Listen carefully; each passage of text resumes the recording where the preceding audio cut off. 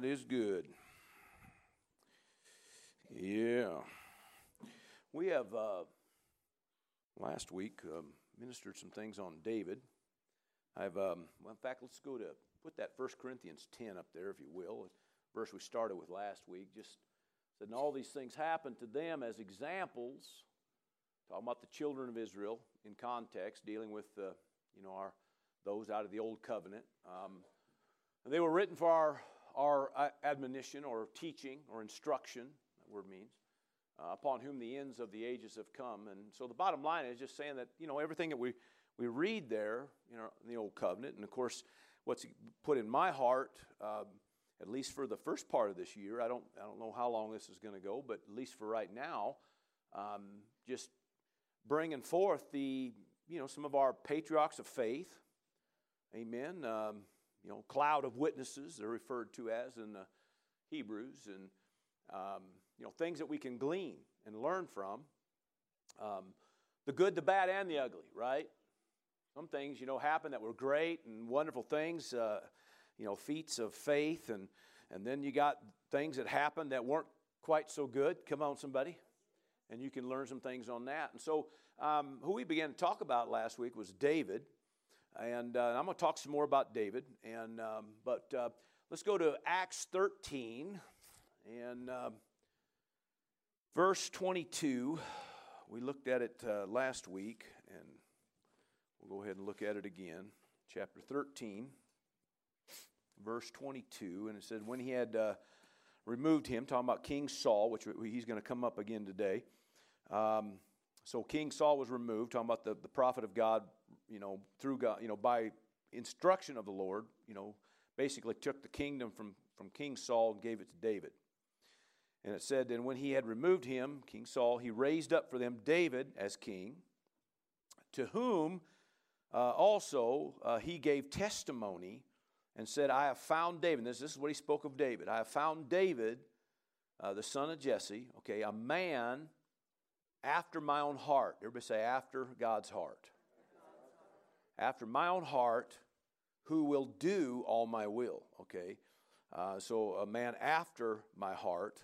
The word after just means according to. So a man that's after God's heart or that's according to. In other words, his heart's according to God's heart, about or towards or in pursuit of is another way of saying that. So David was a man in pursuit of God's own heart, right?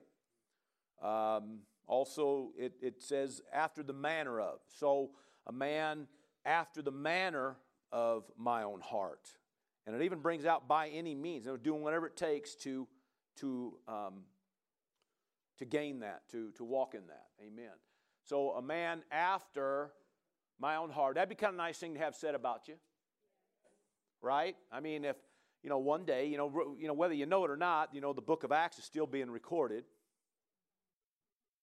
Right? I mean, because the church is still going on. So we're in it. And, things are being recorded about you and me, And one day, maybe this kind of statement will be made about you. I hope so. Amen. I hope so. Amen. So you're a person, a man or a woman after God's own heart who's willing to do, all his will, And it says, after my own heart, who will do, and maybe I'll bring that up, it just means one that's ready to fulfill it, to commit, to execute without delay, it means. So you think about this, you're committed. So David was committed to do the will of God. Amen. And that just means no other options. Come on, right? Without delay. In other words, no hesitation. And David was quick to do things. There was some things he was quick to do. And when he was, locked on, he did good. In a few moments there, he got a little distracted and had a little problem or two. Come on. But he was quick to follow, quick to pursue, agree, to praise. Amen. Quick to forgive, quick to repent. There were just some good qualities there. And some of those are things we're going to talk about today. Let's go to the other reference in 1 Samuel 13. And it says the same thing. This is where it was brought forth out of and recorded then again in Acts. So 1 Samuel 13. Y'all doing good? Now, I'm kind of taking my time with all this because I feel like, there's some really good things we can glean out of this that's going to change our lives. Amen. And I'm grateful for this church. I'm grateful for those that turn out on a midweek. Not many churches get to say that. So we're blessed that you're all turning out on a midweek. And usually my midweek crowd is the radicals. Yeah, come on. I thought I'd get a little more movement out of you on that, but okay, well, whatever. All right. Amen. All right, so 1 Samuel 13, this is after, this is what was said. This is after, basically Saul, had his issue. And so anyway, it says here, but now, verse 14, but now your kingdom shall not continue. The Lord has sought for himself a man after his own heart, right? And talking about David, and the Lord has commanded him to be commander. I love that, commander. That'll come up, coming up probably another week or so here whenever I got things brewing in my heart. In fact, it was actually what I was going to minister on today, but it got changed this morning, so anyway, whatever. So anyway, the commander over his people, because you have not kept what the Lord had commanded you. So in other words, you can't captain the people because you can't be captained. In other words, I can't captain you, so you can't captain people. Come on, somebody. But David was one that God could captain, could lead, and as a result of it, he became a captain over men. Amen. Now, let's do this. I want to go to. We're going to come back to 1 Samuel, but let's jump over to 2 Chronicles. Just over a few more books here. 2 Chronicles chapter 7 is what we're going to do. Just a couple statements made about David, and because it'll spin us into what we have for you today, and it's kind of how I feel we need to do this. This, of course, is a statement being made to Solomon, which was David's son, who was took over the kingship. And in the beginning, Solomon, of course, was looking pretty good, and he made a statement. So God really had manifested himself to Solomon. And this actually is the second time that God had basically manifested himself with him. And he made a statement to him. He goes, as for you, talking about to Solomon here, if you walk or follow or pursue, right, before me as your father David walked, and this is a different word, walk, halak, which this particular word here means to be conversant, to keep company. And many of you heard me talk these things before, but it's worthy of bringing out. Okay, it literally breaks down, talks about companionship, association, but it refers to, when you break it all the way down, it refers to informal conversation. David was willing to just talk with God. All right, so just keep that in mind. David developed a relationship. How many know you didn't get saved or brought into the kingdom to be religious? Okay, in fact, I'm a little bit anti-religion, okay? I mean, there's good religion, pure religion, the Scripture says, so that's, so you can't, just say I'm totally anti it, but most religion, is anti-relationship, okay? It does everything but relate, right? But you were saved for a relationship, for intimacy with God, all right? So David understood that. Okay, of course, he's old covenant. He ain't born again. He's never received Christ into his heart because that hadn't happened yet. But he knew enough to just start conversing with God. Amen. And our patriarchs of faith, almost all of them that did something, there's one or two things that's going to happen or is going to be said about them. It's going to either be said that they walked with God, the same word, they conversed with God, or that they would refer to God as the living God.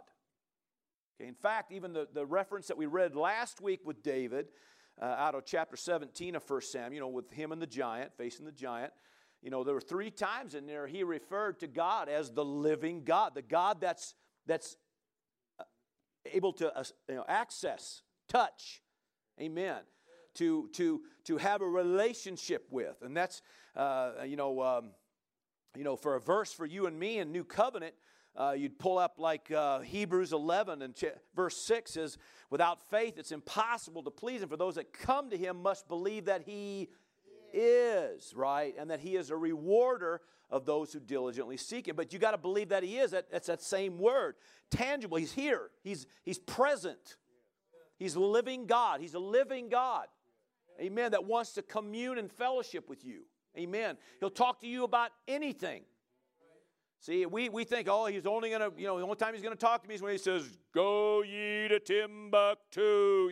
No, I found He'll talk to you about the color of your socks. I mean, God will talk to you about all kinds of things. And so people, a lot of times, they get religious and they say, oh, no, I couldn't, God, no. Don't ever lose the intimacy, the fellowship, the relational thing that you get with God. Don't ever lose that, because that's the main thing. All right, David understood that even as a man under the old covenant. Understood intimacy with God. Are you with me? Yes. All right, I'm kind of way ahead of myself, but anyway, praise the Lord. So anyway, it says that, you got to be like your father. In fact, David walked with him, and so he said, you got to do the same thing. You got to maintain that, all right? He's telling Solomon to maintain that. Why do you think he told Solomon to maintain that? Because there's a good chance he wasn't. Whatever. All right, anyway. All right, whatever. 1 Kings, we're going to do that one, to say the same reference, but out of 1 Kings. 1 Kings 9, see the same thing being said here. Just give you a couple references here, all right? 1 Kings chapter 9 and verse 4, same thing going on here. He's talking to Solomon, okay? So it's just being recorded here in 1 Kings. And this is what he says. He says, now if you walk before me as your father David walked, amen, in integrity of heart, which means, completeness. That word integrity there means completeness or innocence, but it means strength of character. But it's referring to wholeness, okay, completeness, all right? In other words, if you will walk in integrity of heart, everybody say of heart. Because remember now, even when the prophet went to Jesse's house to anoint the next king, we see that in 1 Samuel 13, I believe it is. And anyway, I believe that's right. I don't know, maybe I got that reference wrong, but I think that's right. I want to say that's right. But anyway, if not, I repent, but I think that's right. So, anyway, he said, when the boys were being paraded basically before the prophet, he thought maybe Eliab, the first son, would be the one because he looked right. Boy, it just kind of looked like a man's man and all that kind of stuff. And God said he's not the one. And then the second one came by and he goes, well, maybe that's and no, he's not the one. And he went by the first 6 brothers, And man, and prophet of God's kind of trying to figure out what's going on because he thought all the brothers, he'd already seen them all, and God didn't necessarily give the thumbs up to any of them. He said, the Lord doesn't look at outward appearance. He looks on the heart. Now you got to remember that. Is it chapter 16? Okay, chapter 16, I'm sorry. So 1 Samuel 16. So anyway, he looks on the heart. So you just got to remember that. That's never changed. He's not moved by the outward appearance. He's moved by the heart. So David, that was the thing about David. David had wholeness or completeness of heart toward God and uprightness. His heart was to do what was right. And he had a complete heart toward God. Come on, somebody. That's what made him a man after God's own heart, because of his heart. Are you still with me? Now that's all necessary for where we're going today, okay? So with that said, we're going to go to 1 Samuel, okay, 1 Samuel. Amen. Probably could have read a little bit more of that, but I think we were all right. 1 Samuel. And let's go to, last week we read out of chapter 17, so let's go to chapter 18 today. Now, you got an ear to hear today? Yeah. All right, so let's see here. How do we want to do this? Let's do verse 5. This is after David and Jonathan. That Jonathan, of course, is Saul's son, and Jonathan and David had a covenant with each other. In other words, they believed in each other and fought by each other's side, and they had a pretty good relationship. But Dad had a little issue with him, with David. And so we see here it says, so basically after they brought down the giant and the Philistine army, all that kind of stuff happened. So David went out wherever, I love this, wherever Saul sent him. Now the one thing you're going to understand is David was an honorable man. Okay? So David went out wherever Saul sent him. And he behaved wisely, it says. Did yours say that? He behaved wisely? Amen. Amen. So he behaved wisely. No, he did the right thing because he had a heart, an integrity of heart and upright. And so he was holy. He knew that, okay, Saul's the king, and I'm gonna follow what the king says. And so he did what was right. And Saul set him over the men. Now remember, this guy. Remember we talked about last week. David is, most scholars believe, at the time of dropping the giant, he was like 17 years old. Well, now because of what he did, he's pretty high on the list for everybody. I mean, as far as he's pretty up there. Everybody is pretty keen on David, and because of what he did. And so Saul then put him over some men of war, and so and it says, and he was accepted in the sight of all the people, and also in the sight of Saul's servants. And now it had happened as they were coming home, when David was returning from the slaughter of the Philistines, that the women had come out of all the cities of Israel and singing and dancing and all excited and to meet the king, or King Saul, with tambourines, with joy, with musical instruments. Everybody's, man, praising because there was a lot of great things that happened, man. I mean, they got a victory, And it says, so the women began to sing songs and dance, right? And they said, Saul, this is part of their song, Saul has slain his thousands, but David his 10,000s. So Saul gets a little annoyed that David's getting more praise than he is. And if you really just get down to it, it's just insecurity. Anyway, so shut up, Saul. But anyway, so then Saul was very angry, and the saying displeased him. And he said, they have ascribed to David 10,000s, and to me they have ascribed only thousands. Well, now, what more can he have but the kingdom? Well, at this time, he's already knows that he's had the kingdom already stripped from him, and probably already knows about the prophet going over to Jesse's house and anointing David. Probably knows that. I'm pretty sure of it. I don't know if it necessarily says that, but I'm pretty sure by this time he's probably already figured it out. So Saul eyed David from that day forward. And the word eyed there, my cross-reference just says viewed with suspicion. Well, he got everything worked up in his head, because of just some women singing a song. Come on. So all of a sudden now he's thinking, maybe David, is going to kill me or something. Or maybe David's going to keep making me look bad and, or whatever. Just, insecurity.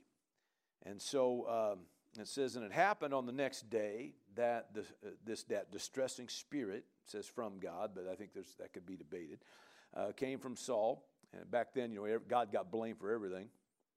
And he prophesied inside the house. So David played music with his hand, of course, just like he had done before, right? He just playing music in the background, and that spirit would begin to subside, And it says as other times, but there was this time's a little different, right? See, before they weren't singing songs about David. Now they're singing songs about David. I mean, you think the God'd be wake up, man? David behaved wisely. He was an honorable man towards Saul. He'd done anything Saul wanted. You think if Saul would have been smart, he'd have just fulfilled his time span while he was on the throne. And just, worked with David. Come on. Right? But that's what happens when you're insecure. And it says, and Saul cast the spear, for he said, I will pin David to the wall. and so in other words, he's sitting there while David's, playing and whatever. So he just kind of just thought, I'll just take him out right now. Of course, David's far too quick for that. And David, jumped out of the way and escaped, his presence. And it says twice here. Now, Saul was afraid of David because the Lord was with him, right? But he had departed, amen, from Saul. Therefore, Saul removed him from his presence and made him his captain. Still, look at this. Made him his captain over 1,000. And he went out and came in before the people. And David behaved wisely still, right? In all his ways. And the Lord was with him, right? And it even goes on. I don't know how much reference I put up there, but therefore, when Saul saw, even Saul saw, right, that he behaved wisely, very wisely. But he was afraid of him. But all of Israel and Judah loved him because he went out and came in before them. Amen. In other words, he did the right thing. He was honorable. Amen. But Saul didn't like him. Now, you say, well, why are you reading all this? Well, David, because of the man that he was, and because he was a man of integrity of heart, a man after God's own heart, pursued God, followed God, had a heart that was whole toward God. One of the things that you see in David, there's a lot of qualities, but the ones we're going to talk about today, was that David was quick to forgive and quick to repent. He was. All right, it's a quality. It's a great quality to have. I said it's a great quality to have. Amen. A lot of things that go on, a lot of things that happen. A lot of times some things are intentional that people do. Sometimes it's not intentional. Sometimes it's just misunderstandings. Sometimes things go on. Things happen. And as a child of God, especially if you're a child of God and you love God and you want to follow God, somewhere along the line, this is one of those things that's got to be working in. You got to be quick to, to forgive and quick to repent when you cross a line or you make a mistake. Yes. Come on now. I know none of you ever make mistakes. My Wednesday crowd never makes mistakes, but once in a while your pastor makes a mistake, and says something or does something or gets a wrong, foul attitude or some kind of dumb thing or some stupid thing, and so. It isn't long, and the Spirit of God's working on me, and better make that right. Amen. So to me, it's a good quality to have. It's something that you can learn from David. This didn't happen just one time. It didn't happen just twice. Come on. The king's trying to kill him. Okay, so, David just, Saul still puts him in charge of some things, and David, probably, I don't know, I would assume, he'd probably have to kind of keep one eye looking back behind him all the time, a little bit. But he loved Saul. He loved Jonathan. Jonathan's dad, right? Right, okay. I'm just saying, and here this man's trying to kill him, all right? So let's jump over here. So Saul, I didn't read through all this, but Saul was going to give him his oldest daughter, and of course then doesn't, and then gets the next daughter or whatever, and Michal but she actually loved David. She, it says in here that she loved David, and she thought David was pretty keen. So that worked out. So they ended up together. She didn't necessarily finish right, but nevertheless. So let's go to chapter 19. All right, so chapter 19. There's a lot in here. We could just read the whole thing and maybe, never mind. Verse 1, chapter 19. Now Saul spoke to Jonathan, his son, and to all his servants, and that they should kill David. Can you even just get this? I mean, it's like, he said, you just put the guy in charge of more stuff. And he says, now listen, every chance you get, kill the guy. Well, I think probably what his thought was, which was stupid, but, obviously wasn't thinking clear. But, how some people say, sometimes, keep your enemies closer. It talks, what's that old cliche, keep them closer because you can keep an eye on them, But, I don't know, I guess. But he's saying, I'll keep him closer, I can kill him. Anyway, so, but it says here, but Jonathan, he delighted greatly in David, man. David was a good friend. So Jonathan told David, saying, my father is still trying to kill you. Therefore, please be on your guard until morning, and stay in a secret place. Or just stay kind of out of sight a little bit, okay, man? Let's jump down here. Let's look. Let's go down. Let's see. I don't know what verses I gave you. Maybe all of them, but let's see here. Well, we'll just keep reading. And I will go out and stand beside my father in the field where you are, and I will speak with my father about you. Then what I observe, I will tell you. And then, of course, he's just kind of, running shotgun for David.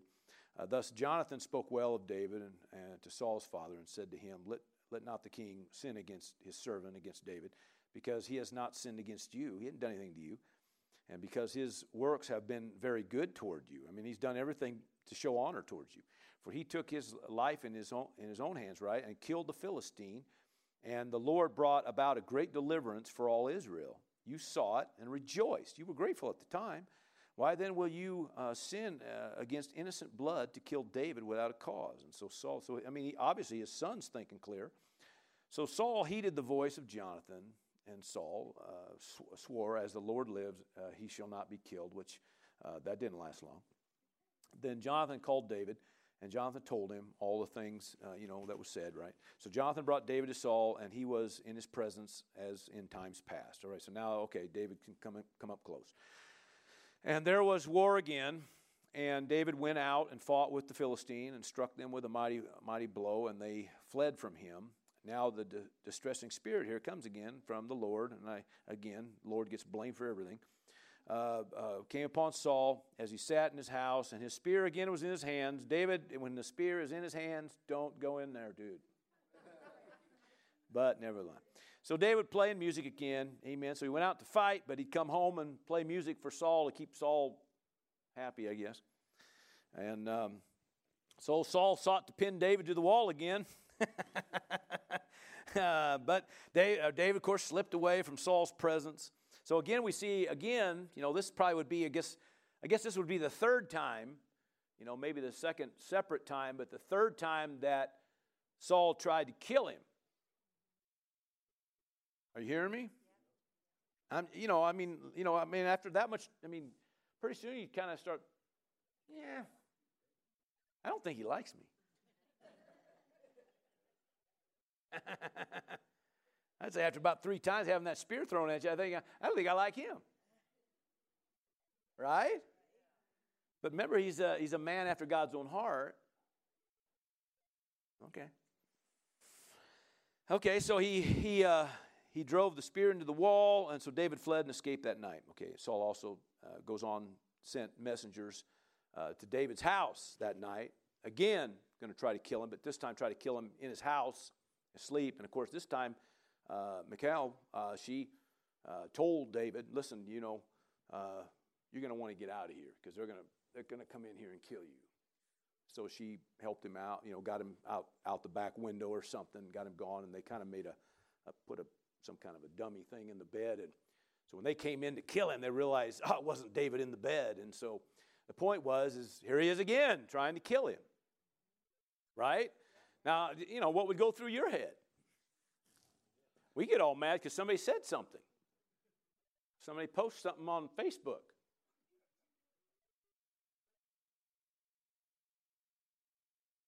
Ain't nobody throwing no spear at you. I'm just saying, how many times does it take? 3 times the spear been thrown at you, and they come into your bedroom to stick a knife in you while you're in bed.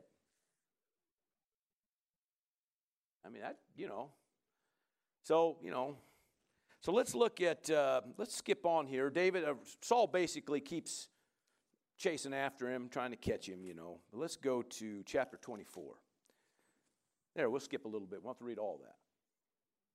Chapter 24, verse 1. Now it happened when Saul had returned from following the Philistines that it was told him, saying, take note, David is in the wilderness at En-Gedi.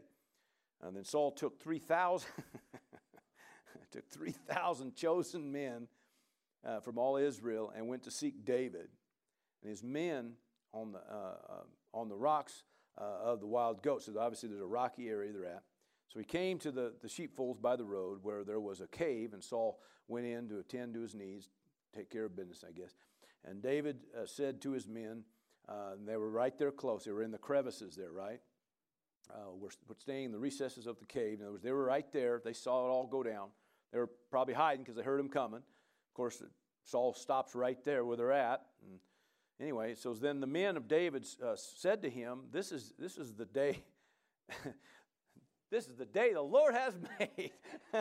Hey, hey, man, I mean, the Lord brought him to you, man, to kill him. This is great. They're all thinking, they're thinking what you would have thought.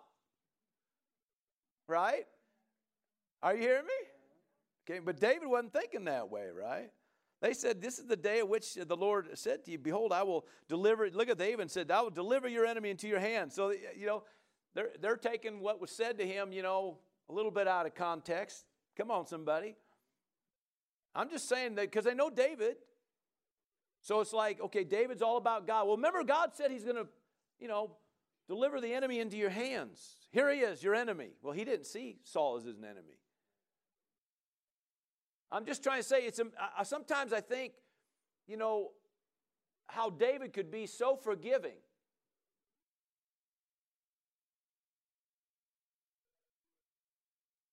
He's just quick to forgive. Okay, so they're trying to talk him into killing him, right? And they're even trying to make it scriptural. Are you hearing me? That's what they're doing. Well, come on. Sometimes you just go on and you can think about all kinds of stuff. It's amazing what you can make the word say when you want it to agree with you. Come on, right? Anyway, that's a whole other sermon. But it says, now it happened afterward that David's heart troubled him. Or no, did I skip a verse? I skipped a verse, didn't I? No. Okay, okay, here we go. David arose and secretly cut off a corner of Saul's robe. Okay, so he got up close enough, and he slid a piece of the robe off of Saul. Okay, Saul didn't even know it. He was that close. He could have killed him right there. Now it happened afterward that David's heart troubled him because he had done this. He's feeling convicted because he cut Saul's robe. It's like, really? Right? Come on, guys. Isn't it right? I mean, look at this guy, right? Talk about conviction. And he said to his men, the Lord forbid that I should do this thing to my master. What? The Lord's anointed. What?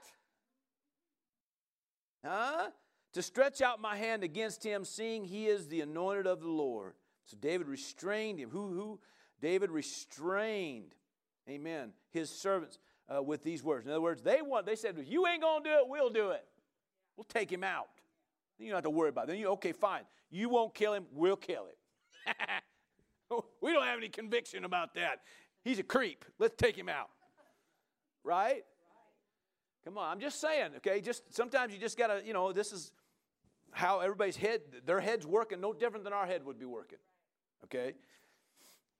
And so David restrained them, right? And did not allow them to rise against Saul. And Saul got up from the cave and went on his way. And David also arose afterward, went out of the cave and called out to Saul, okay? So basically Saul comes back out of the cave. David kind of comes out, climbs out of back out of it, all right? And he's probably far enough away, but he begins to yell out to the king, my lord the king. When Saul looked up behind him, David stooped with his face to the earth and bowed down. Oh my gosh, out of respect, right? Come on. And David said to Saul, why do you listen to the words of men who say, indeed, David seeks your harm? Why? I mean, this must be the only reason that you keep trying to kill me. You keep thinking you're listening to lies or something. People telling you to kill me. Why do you want to kill me? I'm on your side, right? Look, this day your eyes have seen that the Lord delivered you today into my hand in the cave, and someone urged me to kill you. They all wanted me to kill you, son. But my eyes spared you, and I said, I will not stretch out my hand against my Lord, for he is the Lord's anointed. Moreover, my father, see the corner of your robe in my hand. So he held it up. That's how close I got to you. So, of course, the king, looks down, pulls up, and goes, whew, wake up. I could have took your life today, and I did not, even though I was urged to take your life. Are you still with me? Now, the point is that David is sparing Saul's life. Now it sounds like somebody's forgiven. He went back to work for him. Come on.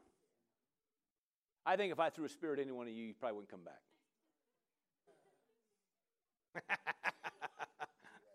Yeah, I wouldn't come back. Come on now. Now I'm not looking. I don't have no spears with me, so don't worry. It's all good. Amen. But Saul had the wrong spirit. Come on, somebody. And but the point I'm just trying to make is that we're looking at a man who could have done anything, had anything, was already even anointed to take over the king. Come on. And still made the decision, I'm going to do what's right.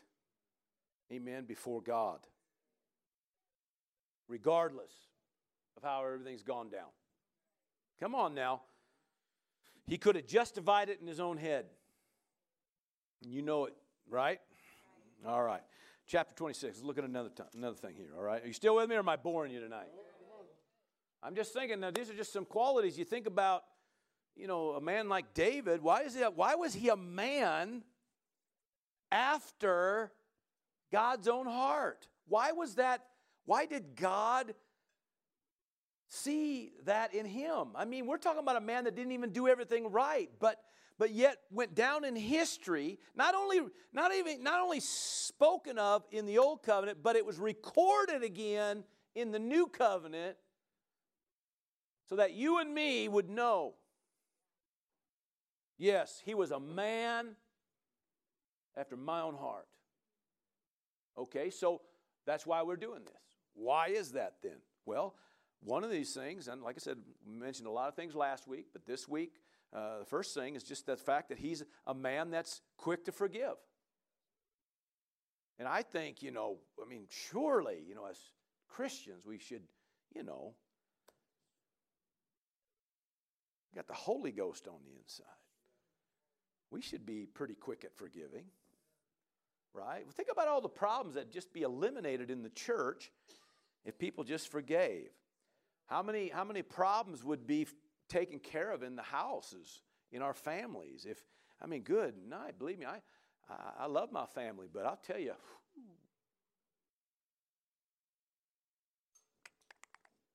I got part of my family, they don't have a family tree. It's a family bush. Go up to a reunion, you don't have a clue who's who and where this kid come from, and they all been married and remarried again, and then they all talk about the ex, and then that, and then this thing happens, and they're all it's like jobs and work, and you're like, get me out of here. Anybody have something like that? I love them all. You can go to the workplace. Come on. Go to the workplace and just hear stuff. And then every day, everybody's just belly aching about stuff. Right? You can go to church sometime and get in little rap sessions and have pastor stew.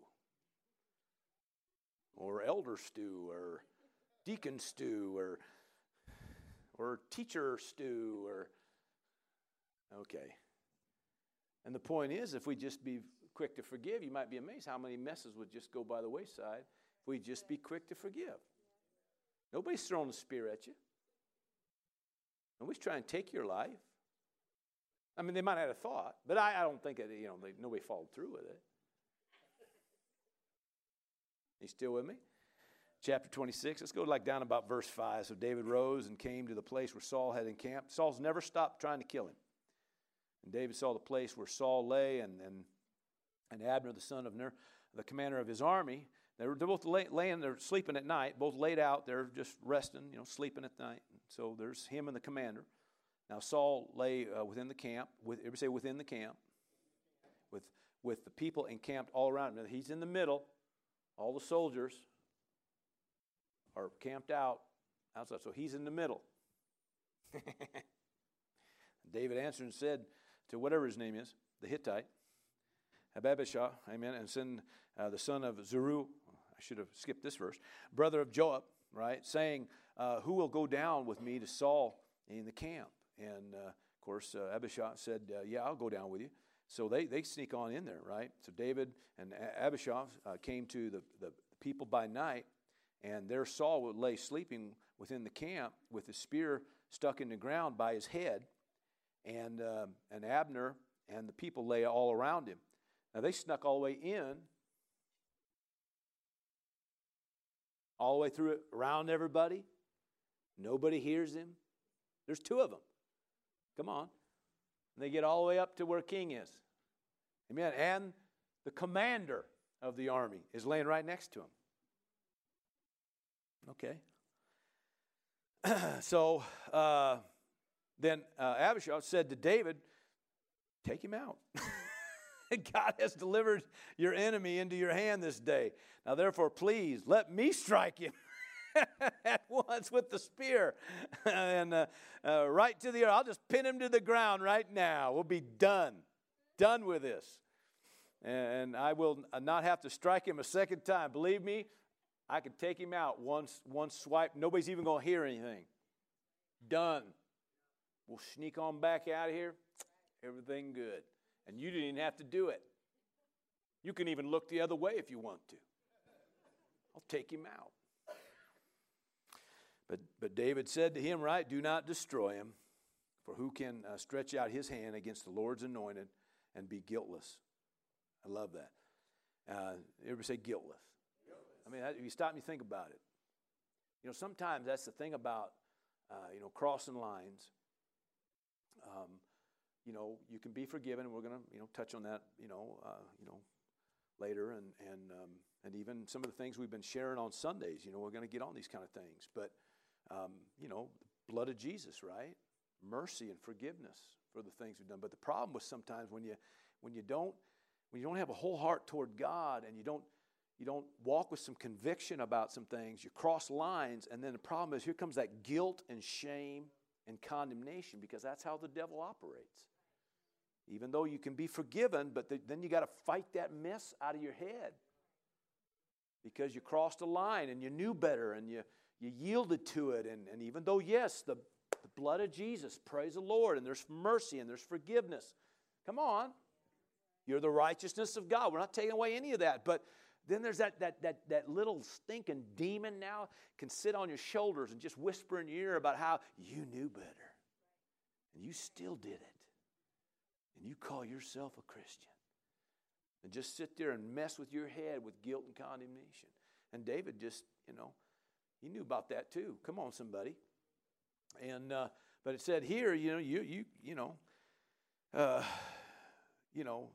to be guiltless here. But so David said, furthermore, as the Lord lives, the Lord shall strike him. Amen. Or his day shall come to die. In other words, I'm not going to deal with any of that. Let that between him and God. Or he shall go out to battle and perish, whatever. The Lord forbid that I should stretch out my hand against him. All right. So what had happened then? So David then took the spear, right, and a jug of water that was by his head. All right. So he took the spear and jug that was right next to him, and they snuck back out. And of course, later on, then yell out, over the, I could have took your life. I could have took you out again, but I didn't. Come on. He's just trying to get Saul to knock it off, right? Right? Proving to him, I'll release you. I'll forgive you. Just, I'm just showing you. I could have took your life. I could have done it. In fact, I think there's even one of the verses, he said, the guy that's sitting next to you needs to be killed for allowing this to happen. Should have took him out, right? I wouldn't have let that happen. That's what he's saying. I wouldn't have let that happen. I wouldn't let some jerk come in and get close to you. I took him out. But I didn't take you out, right? Come on, I'm just saying. But the point is, he's letting it be known. I release you. I forgive you. Just leave me alone. All right. Well, anyway, praise God. Now, I don't know that I'm going to go any more of it, but I just want to bring out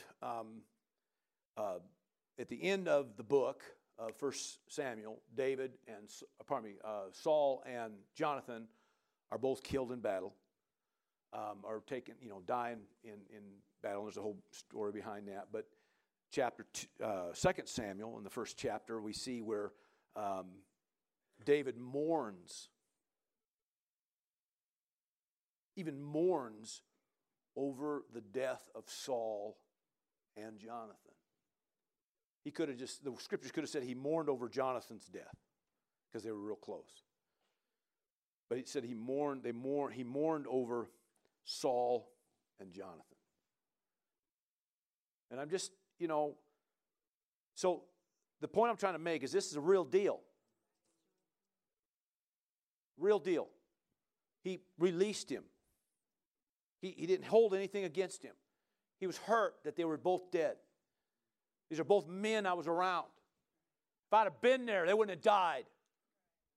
But they're dead. Come on.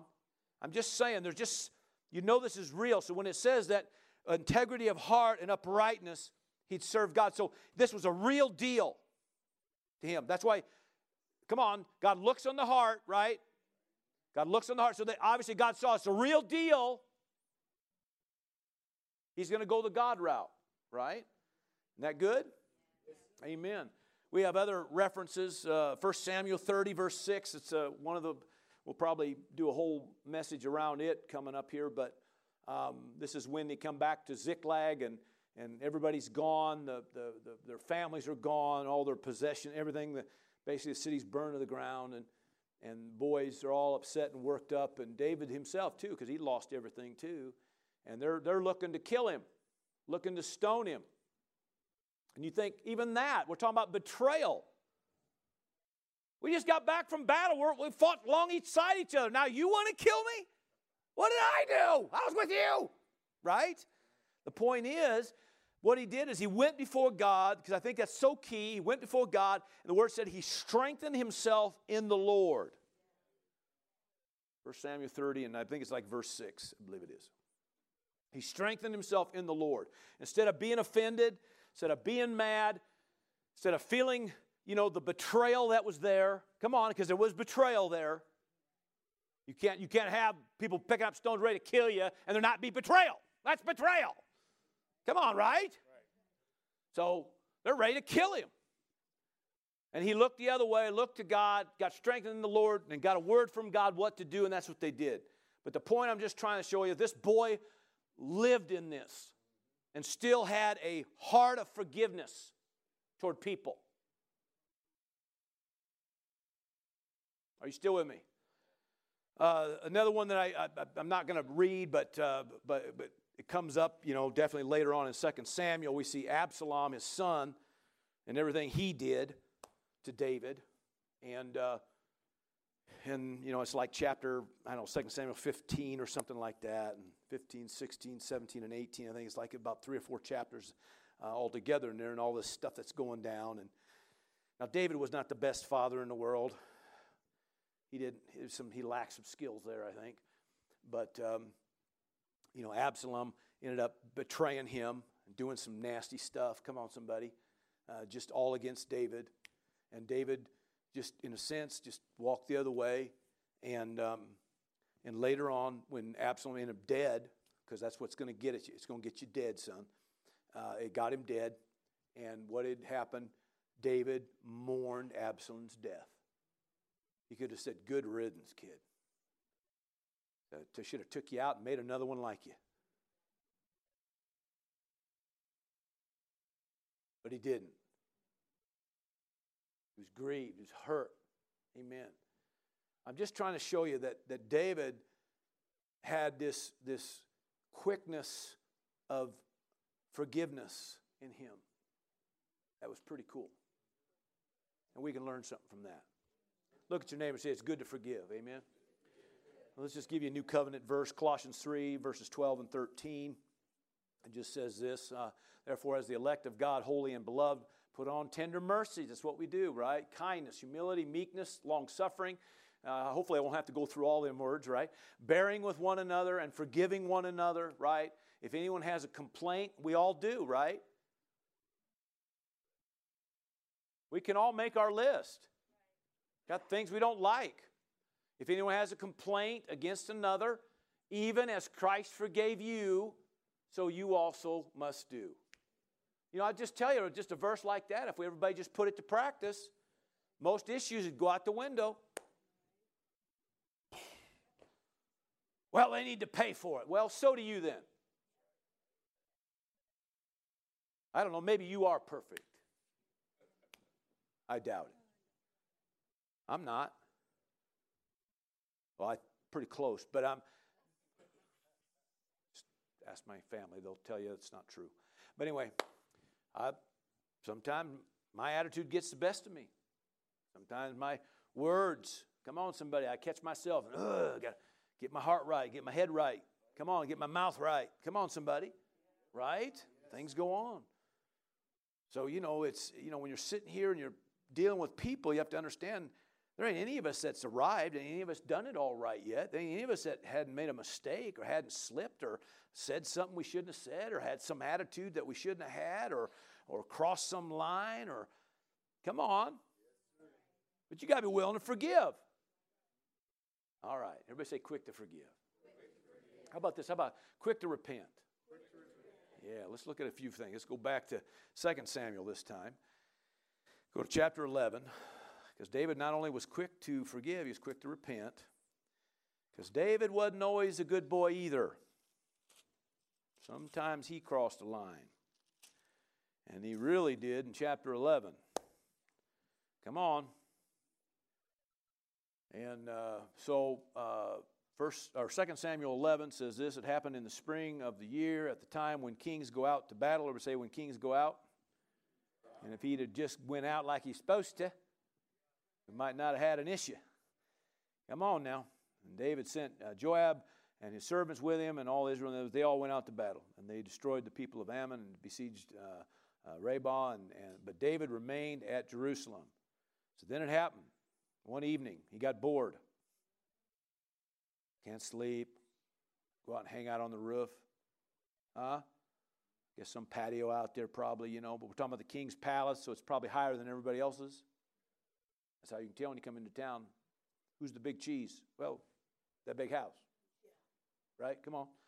So anyway, happened one evening that David arose from his bed and walked on the roof of the king's house, and he was just out there just bored. And from the roof he saw a woman bathing. Well, I guess when you look down over somebody else, and probably, talking about the nighttime, says the evening, so I don't know. So she's out there bathing, and she was beautiful to behold. Ever say beautiful to behold? Beautiful to behold. That tells me something. He was staring a while. Somebody says, it's okay to look as long as you don't touch. Liar, liar, pants on fire. You look long enough, pretty soon you touch. Are you with me? So David sent and inquired about the woman, of course. Someone said, well, is that not Bathsheba, right? And the daughter of Eliam, the wife of Uriah the Hittite, which is one of David's mighty men. Come on. Of course, then David sent a messenger and took her, and she came to him, and of course they slept together. And she said that's why she was bathing. She was cleansed from her impurities. And so then she then returned to her house, and the word says that she conceived. So now she's with child. So she sends word back to David that I'm with child. Now, David commits adultery. Well, that's what happens when you get distracted. You forget who you are. You're not doing what you should be doing. Come on. It's real easy for the enemy to slip in and get you caught up in stuff and do things. Come on. Think about anything you cross, any line you crossed. Any line, doesn't matter. It doesn't have to be something like adultery. Could be something else. But you go on, you think about it. Every line you cross is because somewhere along the line you were distracted, caught up in something, whatever, forgetting who you were. Now, we're not here to condemn anybody. We're just saying that's what happens, okay? These kind of things happen. So David, made a mistake. The problem is now it became a big mistake because now it ain't just the fact that you slept with the woman. She conceived. And your husband's out at war. We don't know how long they're going to be out there. So his mind's going, he's going to come back. And she's going to be showing. You just start asking questions. My lightning fast mind can figure that one out. I'm going to be in trouble. It's going to be me against one of my mighty men. And it may not be pretty because I crossed the line. I did wrong. So the way to fix it is do another wrong. Because that's the way you start thinking.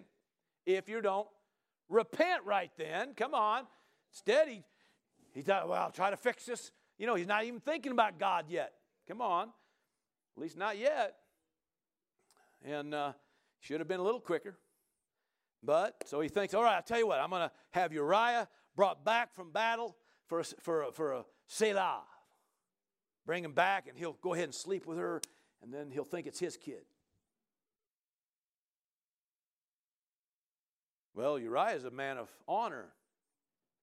He stayed close to the king's house, slept by his door, and said, I ain't going to do that. I ain't going down there when the rest of my comrades are out there at battle. And you're here. I'm not going to go, lay with my wife when they can't. So I'm staying right here. And he thought, oh, that didn't work. So then he thinks, okay, next best thing, let's have him killed. Yeah, your head gets? Come on now. And so anyway, he sends word back. And that's the silly thing about it. I mean, he sent word back with Uriah. I mean, he had in his hand to give to the commander word, okay, that this guy that just handed you the note, you're gonna take him out into a heavy battle and then retreat. So he takes the hits. Come on, somebody. It's kind of crazy. But do you think maybe there's some things wrong with this? I don't know, just a thought I'm having. Okay, we got adultery, now we got manipulation, and and all this kind of stuff, and just trying to save your own bacon. Come on, somebody, the things you'll do to try to do that. And then it goes down to the point that literally the man's killed in battle. So you basically arranged his death. So to me that would say murder. Come on. So you're not only committed adultery, you've committed murder. Does anybody hear me? Somebody says, is this the same guy we've been talking? Yeah, it's the same guy. It's amazing how these kind of things happen.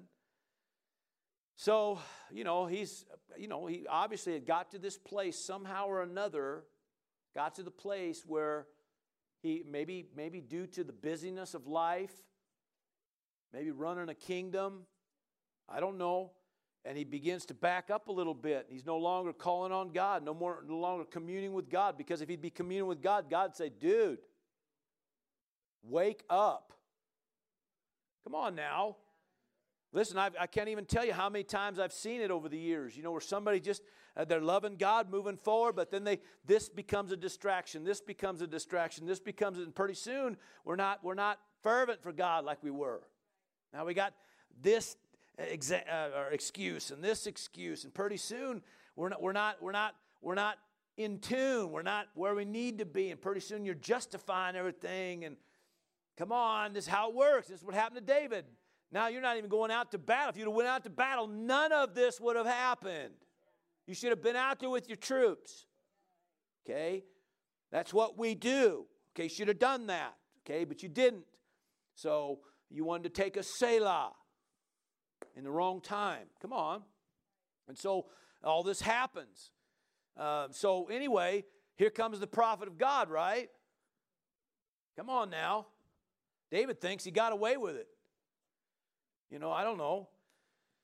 Well, chapter 12 of 2 Samuel, here comes Nathan, the prophet, and basically gives him this whole story about, a rich man that took away something from a lowly man. Come on, right? David gets all, man, who is this? I'll take him out. That's uncalled for. He said, you're the man. And it's like he had wake up, right? And he realized, I am that man. I'm it. I did that. So he repents. Praise the Lord. Everybody say, be quick to repent. I think he should have been a little quicker than this. But when he's in tune, he's quick. Come on. Right? Come on. So he repents, and it goes down in history.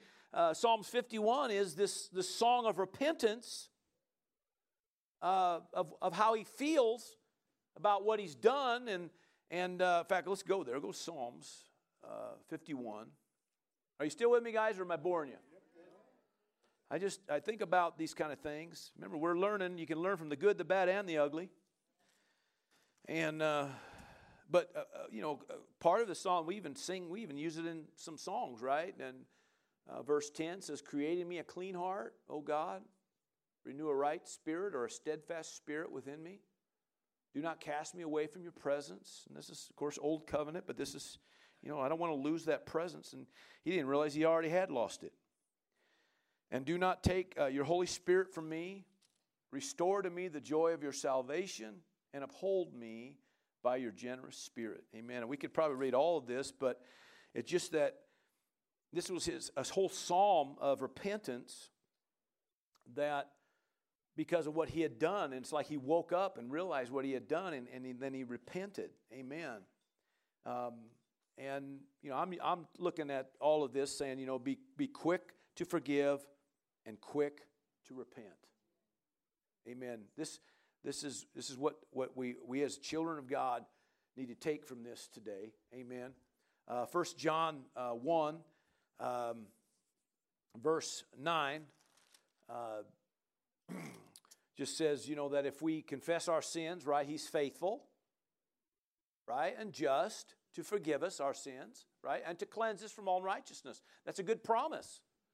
Well, I blew it. Well, don't keep blowing it and turn, one mistake into 10. Don't do like what David did there at that moment, but make it right. And God's faithful. God ain't out to condemn you. He's not out to destroy you. He's out to bless you. Come on. Now, David, of course, had a consequence for that mistake. And the word even says that he let the enemy in. Of course, the child was lost. But we're under a new covenant. Come on. And, it's a little bit different because of the blood of the Lamb.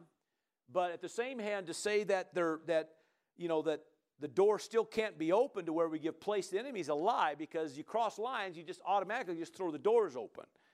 Now, you can quickly get those doors shut by repentance. The word repentance means to stop, turn, and go the other way. So that's what it means. So, okay, you're going the wrong direction. You've made a mistake. Stop. Lord, forgive me. Oh, I know better than that. Go the other way. Come on now. I think about even some people, what would have happened if they would have, in the beginning, would have just shut her down, was quick to repent about something, and just made it right, and instead we let the thing fester or let the thing get worse, and we try to fix it on our own, and maneuver this and manipulate that and do all these things to try to somehow smooth it over. How about another verse? Romans 2, let's put that one up, verse 4. I like this verse too. And did I give you that one? I don't know if I did, Kieran. But let me read it to you then. Romans 2, verse 4. Amen. Talks about the goodness of God, right? Leads you to repentance. Everybody say the goodness of God. God's good, right? Romans 2 and verse 4 says, or do you despise the riches of his goodness, his forbearance and long-suffering? Come on, remember all, but God's so good, right? Not knowing that the goodness of God leads you to repentance. Amen. It'll change. So you got to remember, that's why it's so good to know how good your God is. Amen. Somebody says, oh, I made a mistake, and I shouldn't have made a mistake. No, you shouldn't have, but you get up, you brush yourself off, and you move forward again. You repent, and come on, get back in this thing. Come on, right? Yeah. A lot of people see what happens. The enemy is so good at maneuvering and manipulating your head. When you cross a line, first off, he talks you into doing it, then you do it, and then he says, oh my gosh, I can't believe you did it. Right? So then that's where that guilt, remember, and that condemnation and that shame all comes in. And so now you got to fight that mess off. All right? So, that's what we don't want that mess, right? We don't want him in at all, right? But when it does happen, stop, turn, go the other way, repent, right? Come on, move forward, amen. Don't let him keep taking from you. Talking about the enemy. Are you still with me? So it's the goodness of God. One more verse. We'll do that. 2 Corinthians 7. I like this, verse 2. Verse 10 says this. For godly sorrow produces repentance, leading to salvation. Right? Everybody say it leads to salvation. Not to be regretted. In other words, if you move toward repentance, amen, praise God, it's a good thing. But the sorrow of the world produces death. I just thought it'd be worthy of bringing this out. The difference between godly sorrow and worldly sorrow. Okay, worldly sorrow is you're just sorry you got caught. Got caught. Well, if that's the only thing that's working in you, then chances are it's going to lead to something bad. Come on. But godly sorrow just means that, what have I done? Oh, Lord, forgive me. See, but it produces repentance. So then if it's, right? Come on, right? So then all of a sudden you're just like, I need to, Lord, so it makes you lift your hands toward heaven, and Lord, forgive me. And which then turns and now leads you toward salvation, the breakthrough. Come on, somebody. That's a good promise. I said that's a good promise. See, we're not encouraging sin. We're not justifying sin. We're not excusing sin. We're not making up some kind of, thing to say it's okay to do it a little bit or what. We're not saying any of that. We're just saying that, listen, it's bound to happen where somewhere along the line you say something, you do something, you react, whatever, something. That's a good time to stop, pause, whoa, brakes, hold it. I know better than this. Lord, forgive me. Amen. Repent, stop, turn, go the other way. Praise God. Start heading toward where you need to be heading toward. Did you get something today? Amen. Praise the Lord. Give the Lord a praise. Amen. Amen. Why don't you all stand up? Praise God. Be quick to forgive and quick to repent. Amen. Now, I thought this, as you're standing up, I thought that, when that verse out of Psalms 51, creating me a clean heart. I just think sometimes, especially when you got something working, it shouldn't be working in there and you know it. Just think about this. David said, create in me. Create in me. Like right now, he knew, how did I get to this place? How did I get here? My heart's not where it should be. He ended right, but there's a moment there he's not right. Now, Solomon got to that, did mistakes and never got right. Right? So David obviously did repent, and he said, create in me a clean heart, renew a right spirit in me. So I take that as that. If David could do that, we could do that. I mean, if some old covenant guy can get that, we in the new covenant can get that. Right? I mean, so if somehow or another you feel like you're not where you need to be, if you think, my inside's all scrambled up, it ain't good. Well then, Lord, create in me a clean heart, renew a right spirit in me. I'm looking to you, leaning in you, trusting you. Make this thing right on the inside. Amen. Because if it ain't right in here, remember, everything comes out of the heart. Everything, good, bad, and ugly, all comes out of the heart of man. That's what Jesus said. Everything comes out of the heart of man. So you want that thing right, that core right. So Lord, create me a clean heart, renew a right spirit in me. So I just throw that out to you. I don't know where you're all at. I would like to think that, you're all here. You're my Wednesday night crowd, man. You guys are rock solid, and conquering and taking ground. Hallelujah. Amen. So I'm telling you all this so you can tell the other guy that's having issues, all right? All right. There you go. Amen. But I think that's just a cool promise. And so sometimes, it's just good to say, Lord, create me a clean heart. Renew a right spirit. I want this thing right. Amen. It's not where it needs to be right now, and I want this thing right. I want to be quick to forgive. I want to be quick to repent. So, Father, I give you praise and glory for that. Amen. Did you get something tonight? Yeah. I just think that's all good things. I think these are things we can learn from David. Amen. Father, we give praise and glory today. Once again, thankful for your word, thankful for these truths. Thank you, Lord, for growing us up, praise God, making us the men and women of God that we are really called to be, praise God. People with integrity of heart and walking in uprightness before you, praise God. The people after your heart, praise the Lord. And we give you the praise and the glory for that. Thank you for working these things, and we give you praise. And Father, for those maybe listening or watching by internet today, maybe Lord, that's creating us that clean heart, renew that right spirit. If that's us that's struggling with these things, man, just do a work right now. Hallelujah. Praise the Lord. Take out all the junk, put in all the good. Hallelujah. Whatever it needs to be. For that we give you praise. For that we give you glory. In Jesus' name, amen and amen. Give the Lord a praise, everybody. Thank you for joining us for this message. We'd like to take this opportunity to encourage those listening from anywhere in Central Oregon to join us Sunday mornings at 10 a.m. and Wednesday evenings at 7 p.m. for our regular services. We understand that many do not have a home church, and we can't emphasize enough the importance of connecting with a church family. We'd be honored to meet you and spend time with you, praising God.